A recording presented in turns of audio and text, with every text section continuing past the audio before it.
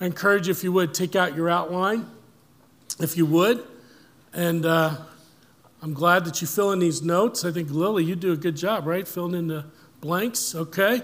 So, Lily, you're going to have to write really fast today. I just want to warn you because we got a lot of things to talk about. And I want you to be ready as well as we kick off this introduction to 2 Peter. And it's a great book. I'm looking forward to going through it. But we need to get the context. We need to get the background. We need to get the understanding of what we're going to be looking at as we go through verse by verse in this amazing book. First of all, fast facts. Who is the author? The Apostle Peter is the author. And you say, what's the big deal about that? Well, there's been a lot of challenges over the years to whether Peter authored this book, 2 Peter. It's more sharply disputed than any other New Testament book, even though the book starts out in chapter 1, verse 1, with his name listed as the writer. One of the things that they challenge whether he was the author was his lack of personal references to himself in the letter. The lack of personal references to himself in his letter. There isn't sufficient evidence, they say, that Peter refers to himself enough in the book to consider him the author. Second, the early church was slow to accept 2 Peter as inspired and include it in the canon of Scripture. I know we're going to go a little deep on some of these things, and if you aren't that interested, we'll tune that out for now, but I just want to give some of these responses. The early church was slow to accept 2 Peter as inspired and include it in the canon of Scriptures. There was silence before the church father Origen talks about 2 Peter, and that's taken as a strong denial of Peter being the author of this book. The early church fathers didn't talk about this until Origen mentioned it, and he lived from 185 to 253 AD. So almost 170 years after it was written, before anybody acknowledged that this book was part of the canon of Scriptures or was to be considered inspired. Thirdly, the issue of historical problems were raised.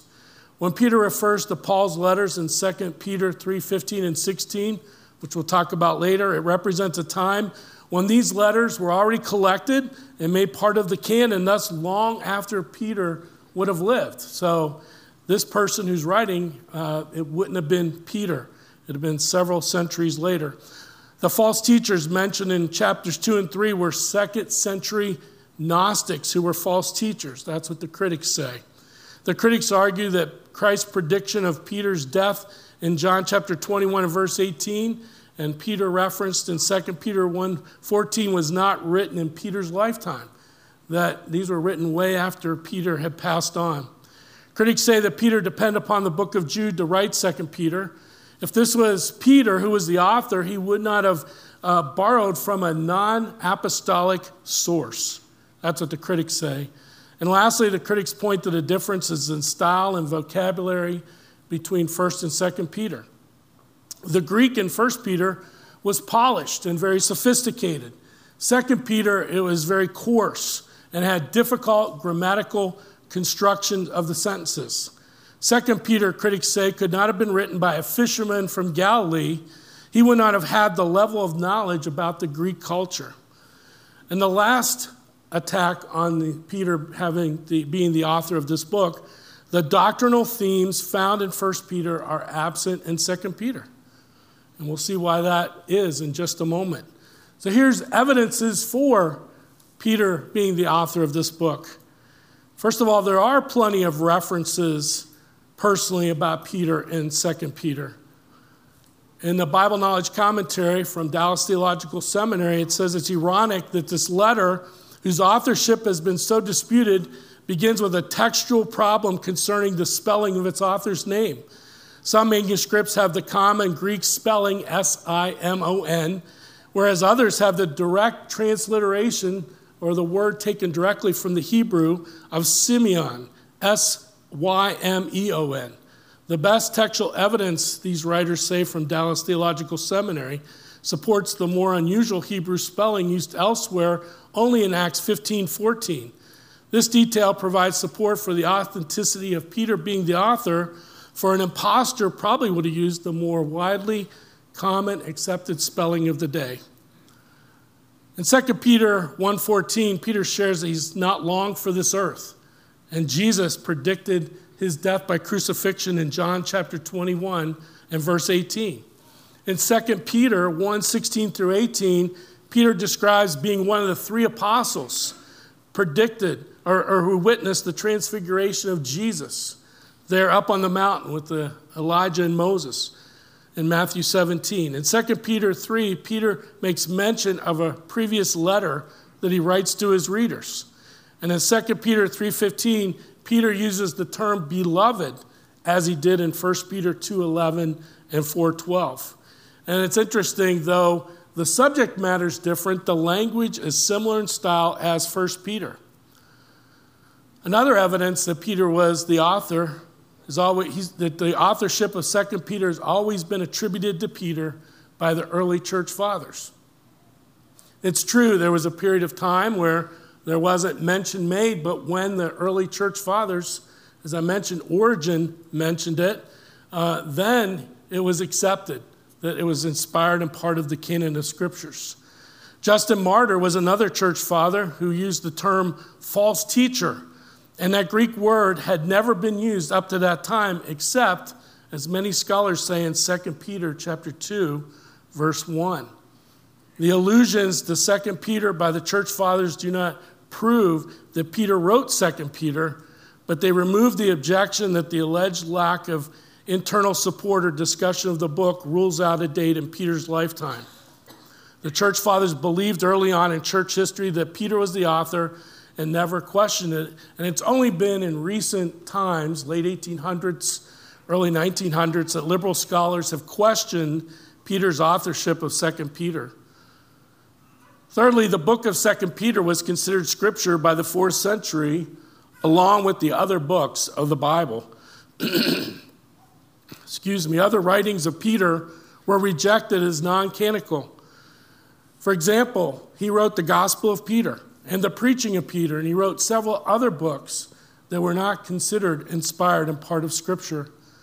And Peter was aware of some of Paul's writings, but probably not the entire collection of Paul's letters that Paul wrote mainly to the churches. You remember Paul wrote to the Ephesians, to the Thessalonians, and to others.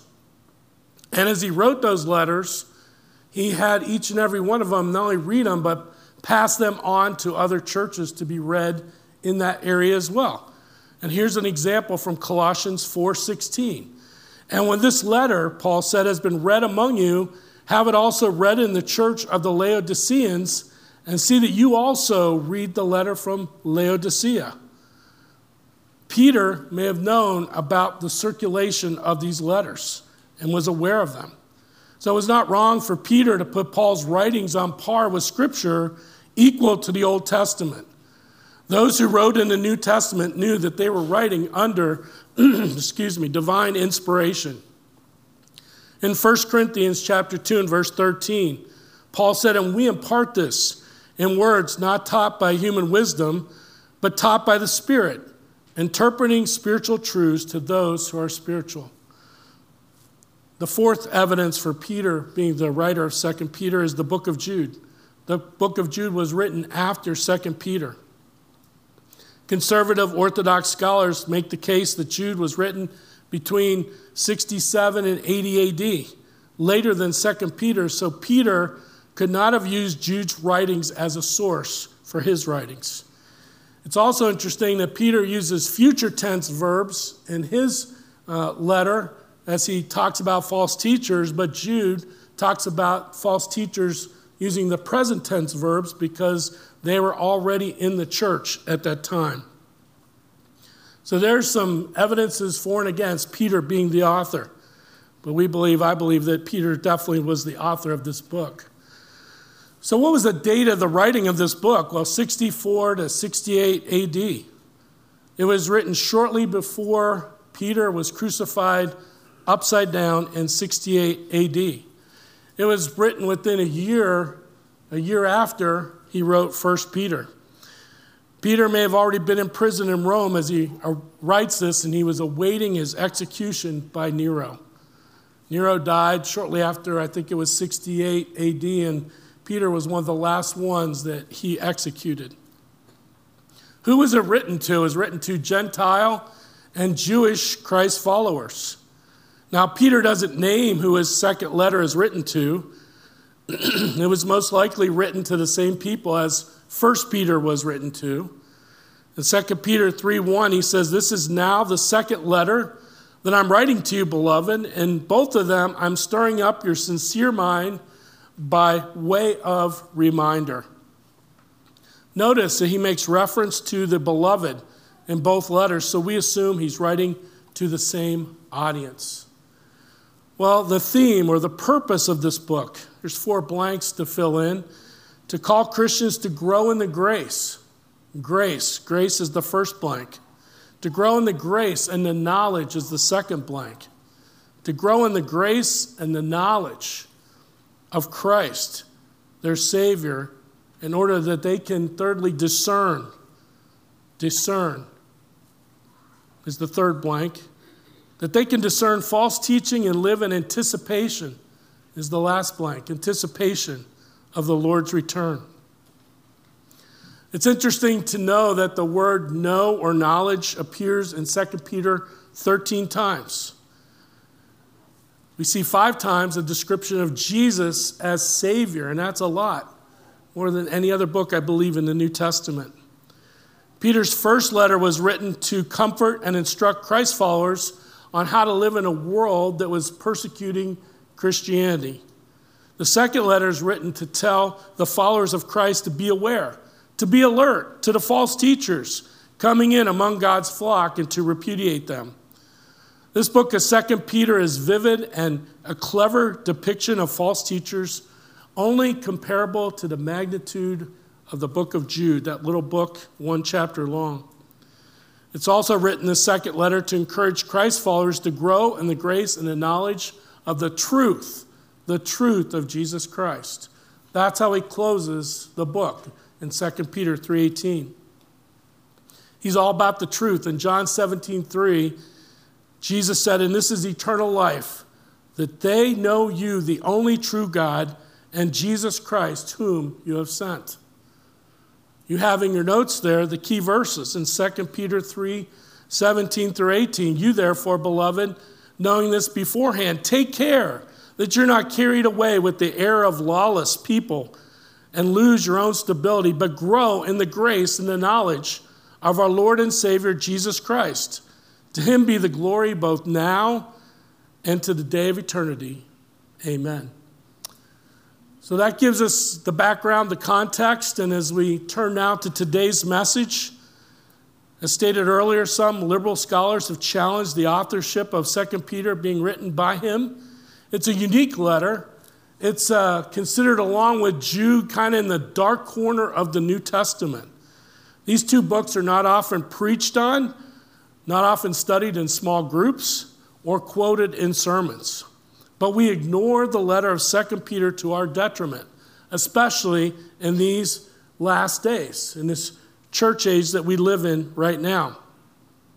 Peter was near the end of his life, according to 2 Peter 1:14, so he's exposing false teachers and giving examples so that as the generations of Christ followers who will come after, they will know how to expel and repudiate these false teachers from the church. Peter wrote it so that you and I could discern spiritual deception. Discern it. We understand it. We'd see it because it's very subtle. Notice that Peter first shares about the truths that we need to know and live in chapter 1. This is how he began 1 Peter as well. Paul does this as well. He lays out the doctrinal issues, the position we have in Christ. And then in chapters 2 and 3 in this book, he goes on to show us the difference, to show us the contrast of false teachers. The purpose Peter has in this book is to contrast the truth with the deceptions by those who desire to create a following and lead people into bondage and deception while twisting and misrepresenting the truth. He wants Christ followers to know the truth so well that they can spot a fake, a counterfeit truth immediately. This book and the book of Jude are so relevant for today. In a day when teenagers and people tell me that if they read it on the internet, it must be true, we need some discernment. The news is filled with polls and popularity votes. And I remind people that we live in a republic, a representative government, not led by the popularity of the polls and legislate by those things. You can't legislate from that perspective. Part of the reason we need to read this book is the ignorance of people who are not reading and studying God's word. Hosea chapter 4, verse 6 says, "My people are destroyed for the lack of knowledge because you have rejected knowledge." The lack of discernment among Christ followers and lack of pastors and teachers giving their people tools to be discerning. Churches and pastors are not preaching the whole counsel of God. They're not calling out false teaching and false teachers. As we deal with social issues and as they intersect the Bible, we need to speak on those things, whether that fits well with the popular culture or not. Many churches and pastors ignore false teaching and they tolerate it. They even embrace it. Jesus warned against the damage false teachers bring on God's flock. Look at Matthew chapter 7, verse 15 on the screen. "Beware of false prophets who come to you in sheep's clothing, but inwardly are ravenous wolves. You will recognize them by their fruits. Are grapes gathered from thorn bushes or figs from thistles? So every healthy tree bears good fruit, but the diseased tree bears bad fruit. A healthy tree cannot bear bad fruit, nor can a diseased tree bear good fruit. Every tree that does not bear good fruit is cut down and thrown into the fire." And notice what Jesus says, "Thus you will recognize them by their fruits," by their behavior, by the results of what they do. So let's turn in our Bibles to 2 Peter chapter 1 for our scripture reading. 2 Peter chapter 1. 2 Peter chapter 1. We'll read verses 1 and 2. "Simeon Peter, a servant and apostle of Jesus Christ, to those who have obtained a faith of equal standing with ours by the righteousness of our God and Savior Jesus Christ, may grace and peace be multiplied to you in the knowledge of God and of Jesus our Lord. And may God add his blessing at the reading of his word this morning." So first thing, as we continue looking at your outline, who is the author? Well, we already know it's Peter. We've talked about that. And they use here in the English Standard Version, Simeon, which is the transliterated word from or name from the Hebrew. But who is this guy? How does he describe himself? First of all, a bond servant. He is a bond servant. We see once again the humility of Peter as he began his first letter. He placed his submission under the lordship of Jesus Christ. And you and I, if we really get down to it, you and I, we are slaves to someone or something in our lives. Just like I believe that every person who lives on planet Earth worships something. We are slaves to someone or something. Paul makes that clear in Romans 6, verse 16. "Do you not know that if you present yourselves to anyone as obedient slaves, you're slaves of the one whom you obey, either of sin, which leads to death, or of obedience, which leads to righteousness? To which are you a slave to?" He gives you a contrast.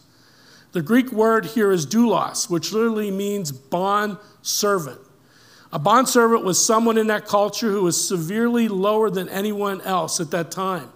Slaves were considered equal with animals. Slave owners had the right to do whatever they wanted to do to slaves and animals because they were his property. He could decide to kill a slave, and it wasn't a capital punishment. It wasn't an offense. Some in the Bible describe themselves as slaves and servants as well. Moses, Joshua, David, all the prophets did. And of course, numerous times the Apostle Paul called himself a bondservant.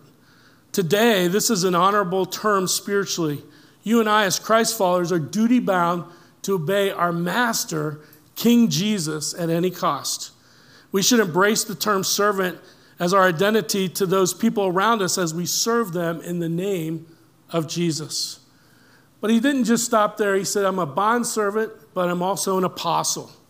Second descriptor, apostle. An apostle is officially sent forth by Christ himself as a divinely commissioned witness of the resurrected Lord with the authority to proclaim his truth.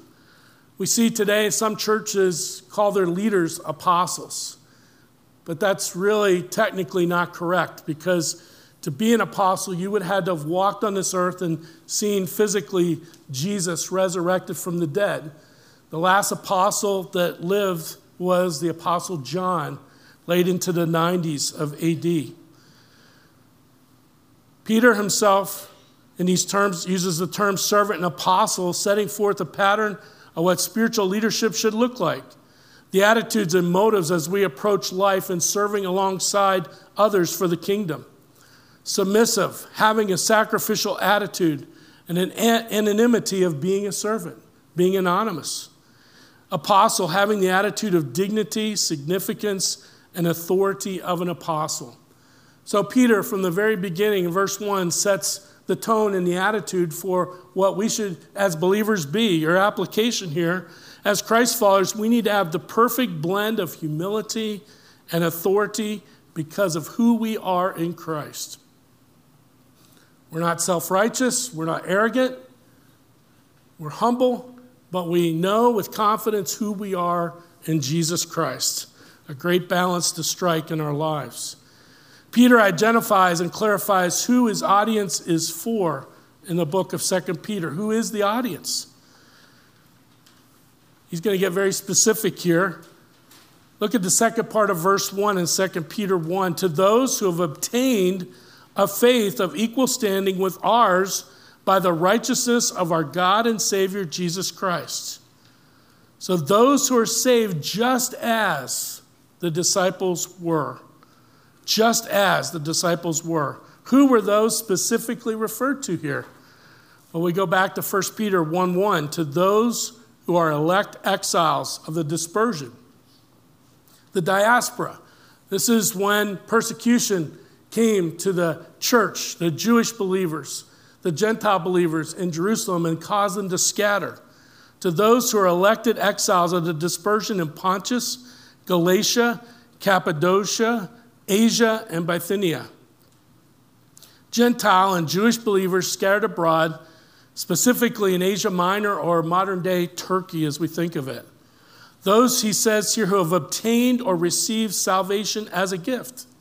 Obtain means to gain by God's divine will or given by allotment. God's choosing however he makes the choice. We don't know how he chooses, but he does. Salvation is not obtained by human effort or worth, but received by God's sovereign and divine purpose.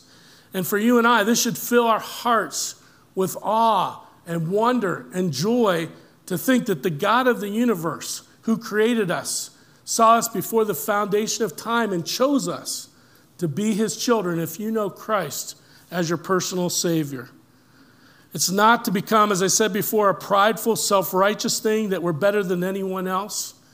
As I look around the world about us, and as my wife and I were talking about there, but for the grace of God go I. What would my life be like if I was not a believer in Christ? To follow the natural ways of the sinful nature and desires in my life. God desires for all people to be saved, as we'll see in this book. But man chooses to obey and receive it. God gives the faith, the power to be saved, the gift of repentance, the means to be saved, and it is man who obtains or makes it his own. In Ephesians chapter 2, verses 8 through 10. Let's say these verses together. They're very familiar to us. But let's say it to the Lord together. For by grace you have been saved through faith. And this is not your own doing. It is the gift of God, not a result of works, so that no one may boast. For we are his workmanship, created in Christ Jesus for good works, which God prepared beforehand that we should walk in them. Equal standing, he says there in 2 Peter 1, or in the King James Version, precious faith. Equal privilege, the same salvation that the apostles received. You and I, as Christ followers, we possess that same salvation today. Equal standing means equal in rank, in position, in standing, in price, in honor, and value. Think about it. A foreign citizen who comes to our country, and we've had some in our church who've gone through this process, and they follow all the rules of legal immigration. And over a period of time, over a number of years, they can apply to become a citizen of the United States of America. And when they do, and when they receive that citizenship, guess what? They get all the same rights and privileges of you and I who are native-born American citizens. That's what Jesus or Peter is saying here about this salvation. In Galatians 3:28, there is neither Jew nor Greek. There's neither slave nor free. There's no male and female, for you are all one in Christ Jesus. We see that little word "our" in this verse. Our. These are the Jewish and Gentile believers. They're distinct in their culture and ethnicity, but both equally believers in Christ. Take your Bible, turn over to Ephesians chapter 2. Ephesians chapter 2, verses 11 through 18. While we are equal in our standing before God, we all hold our distinctive differences and our ethnicities and things, but we're all treated as one in Christ. In Ephesians chapter 2, verses 11 through 18, Paul says, therefore remember that at one time you Gentiles, now remember, the Jewish people were not to associate in the Old Testament with Gentile people, the risk of following their pagan gods and all the things involved with that. So they were separated from the Gentile people. Therefore remember that one time you Gentiles in the flesh called the uncircumcision by what is called the circumcision, the Jewish believers, which is made in the flesh by hands, which a male was dedicated oftentimes on the 8th day and circumcised in the temple or the synagogues. Verse 12, remember that you were at that time separated from Christ, you Gentiles were, alienated from the commonwealth of Israel and strangers to the covenants of promise, having no hope and without God in the world. And remember in Isaiah, it says that the gospel will come through the Gentiles to eventually to the Gentiles. But verse 13, a very important but there. But now in Christ Jesus, you who once were far off have been brought near by the blood of Christ. Speaking of the Gentiles, for he himself is our peace, who has made us both one, Jew and Gentile believers, and has broken down in the flesh, his flesh, the dividing wall of hostility. You're no longer to separate from those who may become Gentile believers. In verse 15, by abolishing the law of commandments expressed in ordinances, that he might create in himself one new man in place of the two. So the completed Jew, the Messianic Jew, however you want to describe them, and the Gentile who are believers are now united in Christ as one. And so, in verse 16, he might reconcile us both to God in one body through the cross, thereby killing the hostility. And Jesus came and preached peace to you who are far off and peace to those who were near, for through him we both have access in one spirit to the Father. We may have our distinctives, we may have our cultural ways of doing things, but we are one and the same with Christ, equal in our standing. The other thing Peter talks about here in verse 1, those who are saved by the co-equal God and Savior Jesus Christ.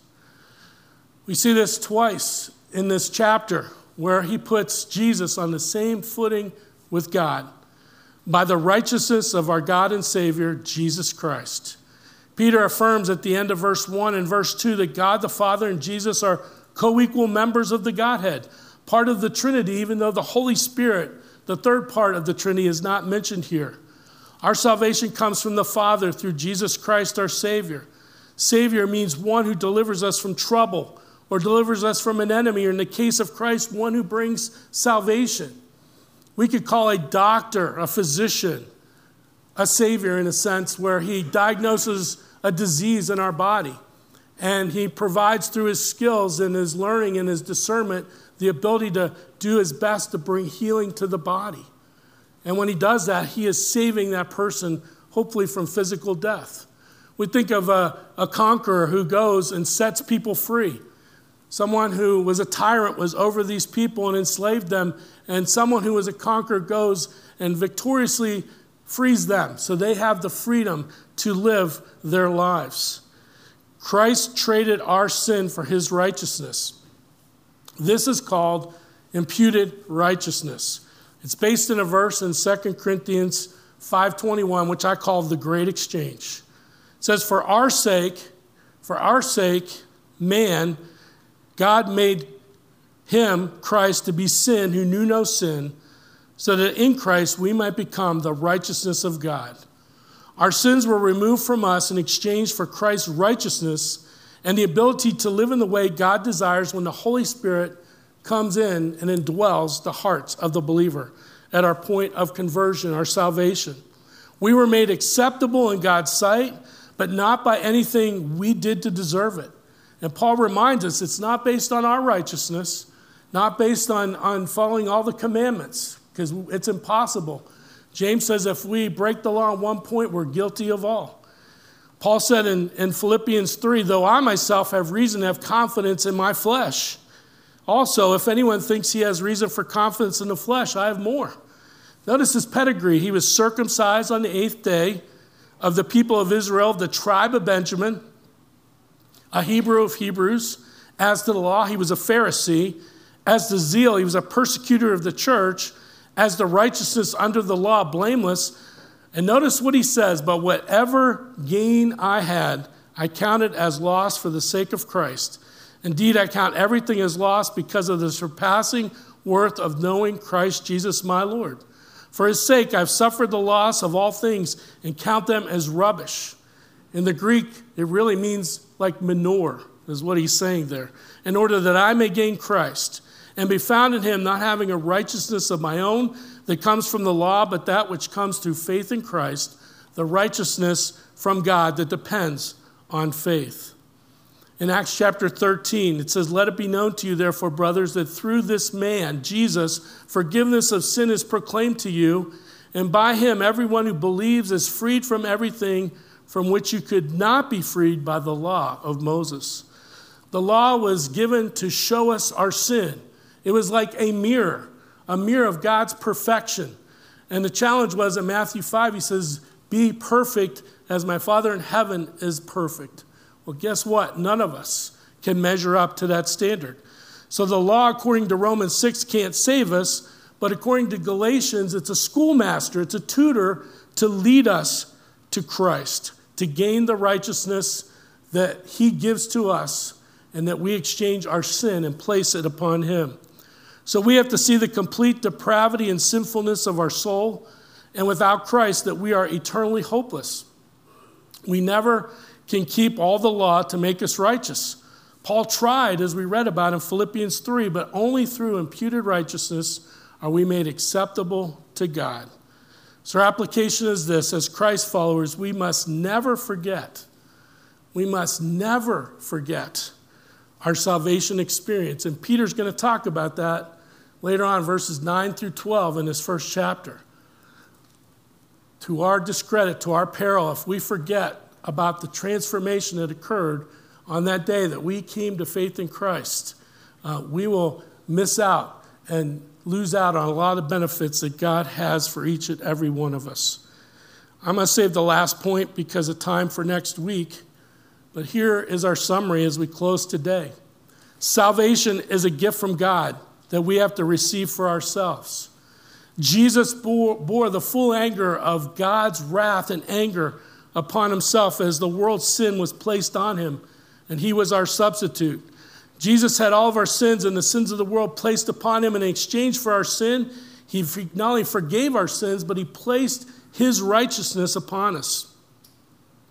By that great exchange, we are found acceptable in the sight of God, and as we read in Ephesians, we have direct access to the very throne room of God when we pray through the blood and through the name of Jesus Christ.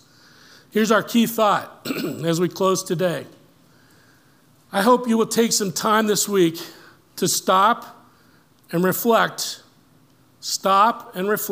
on all the benefits of our salvation and how we have come this far by faith.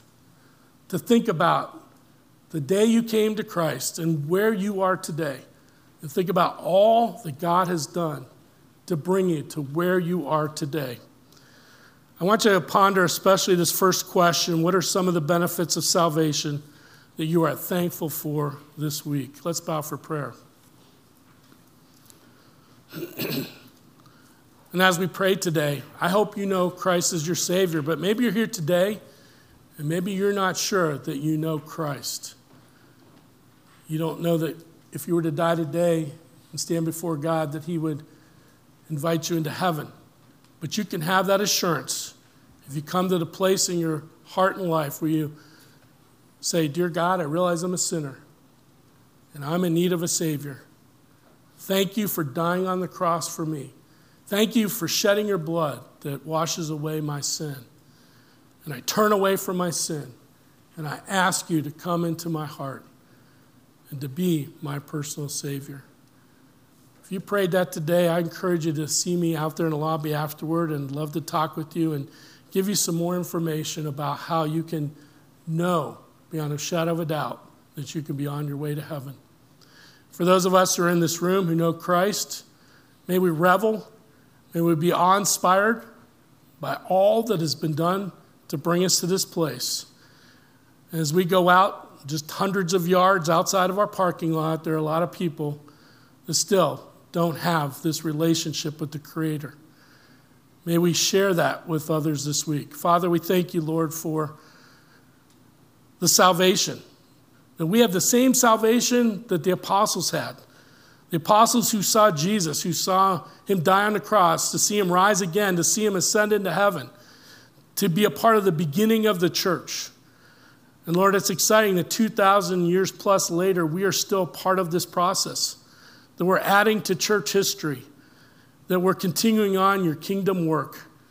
Lord, help us as we think of that song, "Build Your Kingdom," to think about our lives and how each individual person is a piece to the puzzle to fulfill God's work here on this planet. Fill us with joy and awe this week of our salvation. We pray and ask in Jesus' name. Amen.